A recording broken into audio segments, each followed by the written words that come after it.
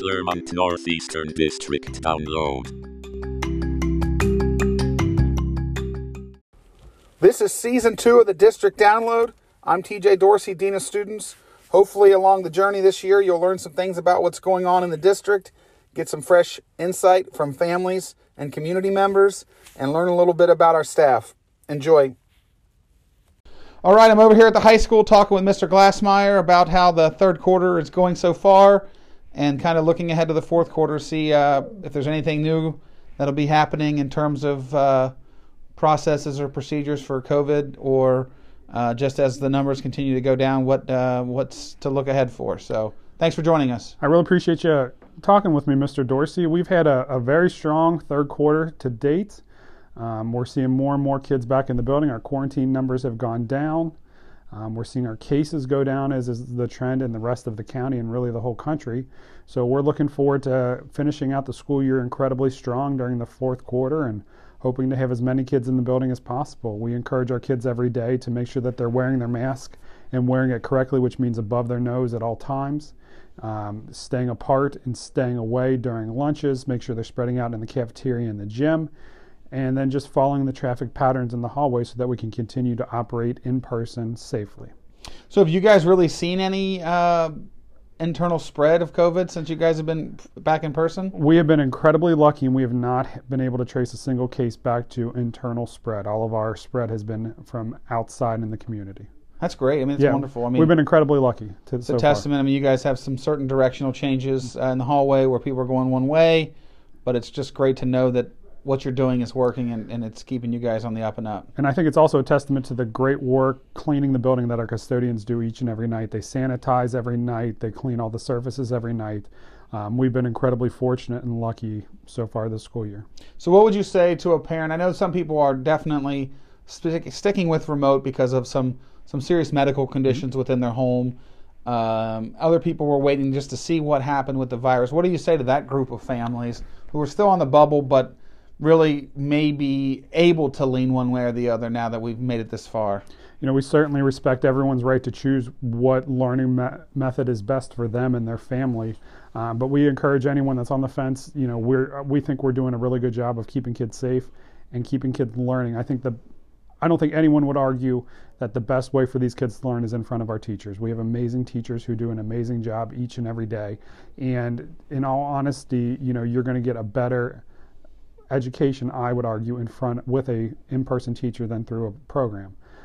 So we would encourage anyone that wants to or that is thinking about it to have their kids come back to in-person. We think we can do it safely and effectively. So if someone is on the bubble, I mean, this is a great conversation we can have on the podcast. Some people listen to it. But if they're on the fence, they can always reach out to you guys. Absolutely. And we're happy to talk to them about everything that we're doing in the building and how we're keeping kids safe each and every day.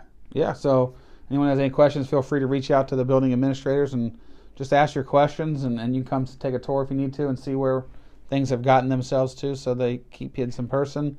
What are the changes that you guys are you looking at anything different, or are things going smooth enough now you're going to just kind of run the course? You know, I think things are going very well, so we're just going to stick with what we're doing. The kids have adapted incredibly well to the changes we put in place at the beginning of the year. They understand the expectations and they're meeting them each and every day. It's great. Yeah. Have you had any issues with sub coverage or anything like that? You know, that still continues to be an issue, is finding subs. We are fortunate that the district allowed us to hire a building sub. And then here in the last couple of weeks, we've had 2 or 3 more subs that have been willing to come in the building sporadically. But it is still a challenge. And that's going to be, honestly, the biggest thing that would force us to go remote is the lack of the ability to find subs.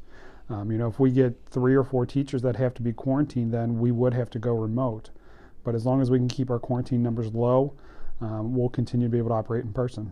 That's awesome. And I think the one thing that's a little plug here is that the state did decrease the requirements to be a sub. So now it's a high school diploma. So if there's anybody listening whose kids get dropped off during the day and are at school or just like to listen to the podcast, check out the website or call into the main office and ask anyone how to get registered to be a sub. It's not a bad gig. No, and I think a lot of people might be a little intimidated or a little bit scared about being a sub and being in front of a class of kids, but I will tell you our kids are phenomenal. and they treat each staff member, each sub, each teacher with the utmost respect. So I don't think you'd have any issues in the building, and I think you'd find it to be an incredibly enjoyable and rewarding experience. Yeah, I'm right there with you. I think it's this is a different group of kids. They got a different feel. I think their level of respect is so high for each other, but I also think it's really high for the people who are working in the buildings. And after COVID, I think people realize how fragile the school system really is, and I've seen kids just respect school at a different level coming back from it than they did before. You could definitely tell the kids appreciated being back in the building when we returned to in-person learning from remote. They want to be here, they want to do the right things, and they want us to continue to be able to learning in person. So as we kind of move forward, we've had a long run of snow days right now, right? So it makes things choppy. Are you guys looking at doing any type of remote days instead of snow days, or is anything like that even? I think we may get to the point where we have to do remote days, especially once our staff is able to get the vaccine. On those days, we'll need to do something remote. And who knows what Mother Nature is going to bring. I think the weathermen don't even know what the Mother Nature is going to bring. So we may get to the point where we run out of snow days. And we have to do remote, but I think our teachers are prepared to do that, and our students are prepared to do that if needed. They've had a lot of practice at it. Yes, they have. So. But we still like being able to give the kids that fun snow day. That's something I always looked forward to when I was a kid. That fun snow day, being able to go out and have fun and enjoy the snow and the weather. So we'll continue to do that as long as we can.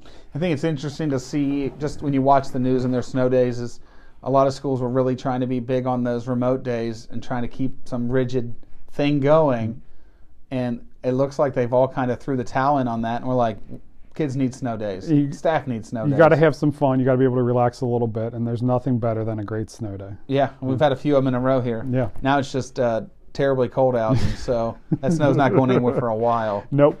What about as we get through the third quarter, are you guys having anything engagement-wise? Are you guys doing some stuff to help engage families, or is there any activities you guys got coming up just to let people be more aware of? So today is February 17th, and next week we have 2 exciting opportunities for families to be engaged in what we're doing. On Tuesday, February 23rd, we have a College and Career Ready Rockets resume and cover letter workshop that is open to all Claremont Northeastern schools, families, K-12. Students and their families can learn about resume writing, cover letter writing, interview tips from a panel of experts that includes the Claremont County Library, Ohio Means Jobs, HR professionals and recruiters. We're really excited about that. We're able to put that on with the support of the Comprehensive State Literacy Development Grant that we received. And our goal is really to teach kids to read, write, speak like historians, mathematicians, scientists, because there are different ways we speak depending on the career we're in, and different ways you write. So there are different ways that students should prepare the resume and cover letter. We're really hoping to showcase those different ways on Tuesday night, so we hope everyone joins us for that.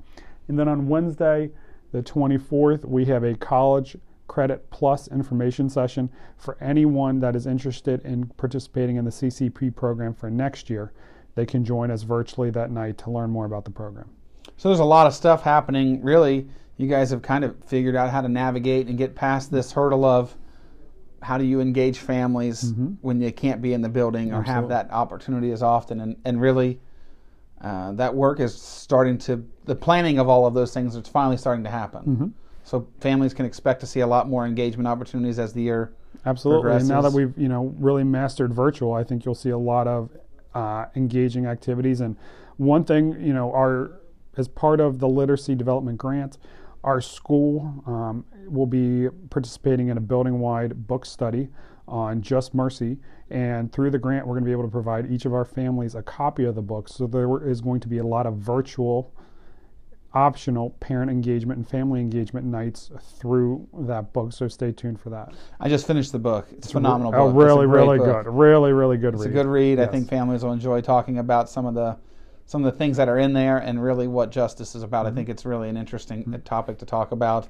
So I'm excited to see all these things happening. You guys have been working on this. Seems like the grant's been here for 3 years already. And really, the starting line is here finally. You guys have been doing professional development. Your teachers are getting on point with all the cutting-edge PD. I talked about this with some other people on one of the other podcasts. It's amazing to think that you're not even talking about regional experts in literacy. You're talking about world-renowned literacy experts on secondary education literacy that you guys are podcasting or you're doing virtual meetings with. You're talking about some brainstorming sessions with these people. I mean, those literacy grants have opened a lot of doors for you guys. They really have. They've allowed us to reach out to some serious heavy hitters with professional development. Dr. Anita Archer is a truly world-renowned expert on how high schools can better teach literacy in all the content areas. She is a phenomenal resource who travels the world instructing teachers and administrators.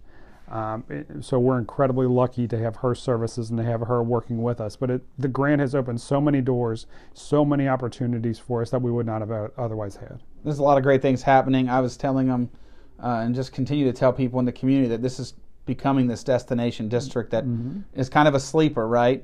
Find you a house out here, bring your kids out here now, because once it really pops, people are really going to understand the kind of impact we're going to be able to make on families with the amount of professional development our staff has under their belt and really the capacity to do it. I mean, we're talking about $2.5 million worth of money in the next 3 years just to get where we want to go in the future. So it's great to hear that. It doesn't sound like a whole lot's changing in this building over the COVID planning. So parents need to come check it out. If they got any questions, they can call you. Is there anything else you want to share with everybody? No, we're excited to finish out the year strong. Yeah, it's crazy. We're almost there. I know. It's hard to believe. Hard to believe. It is crazy. So we're almost to spring. So thanks for joining us. And hopefully we'll do this another couple weeks. We'll catch up again. Thanks for having me. I really appreciate it. All right, thanks.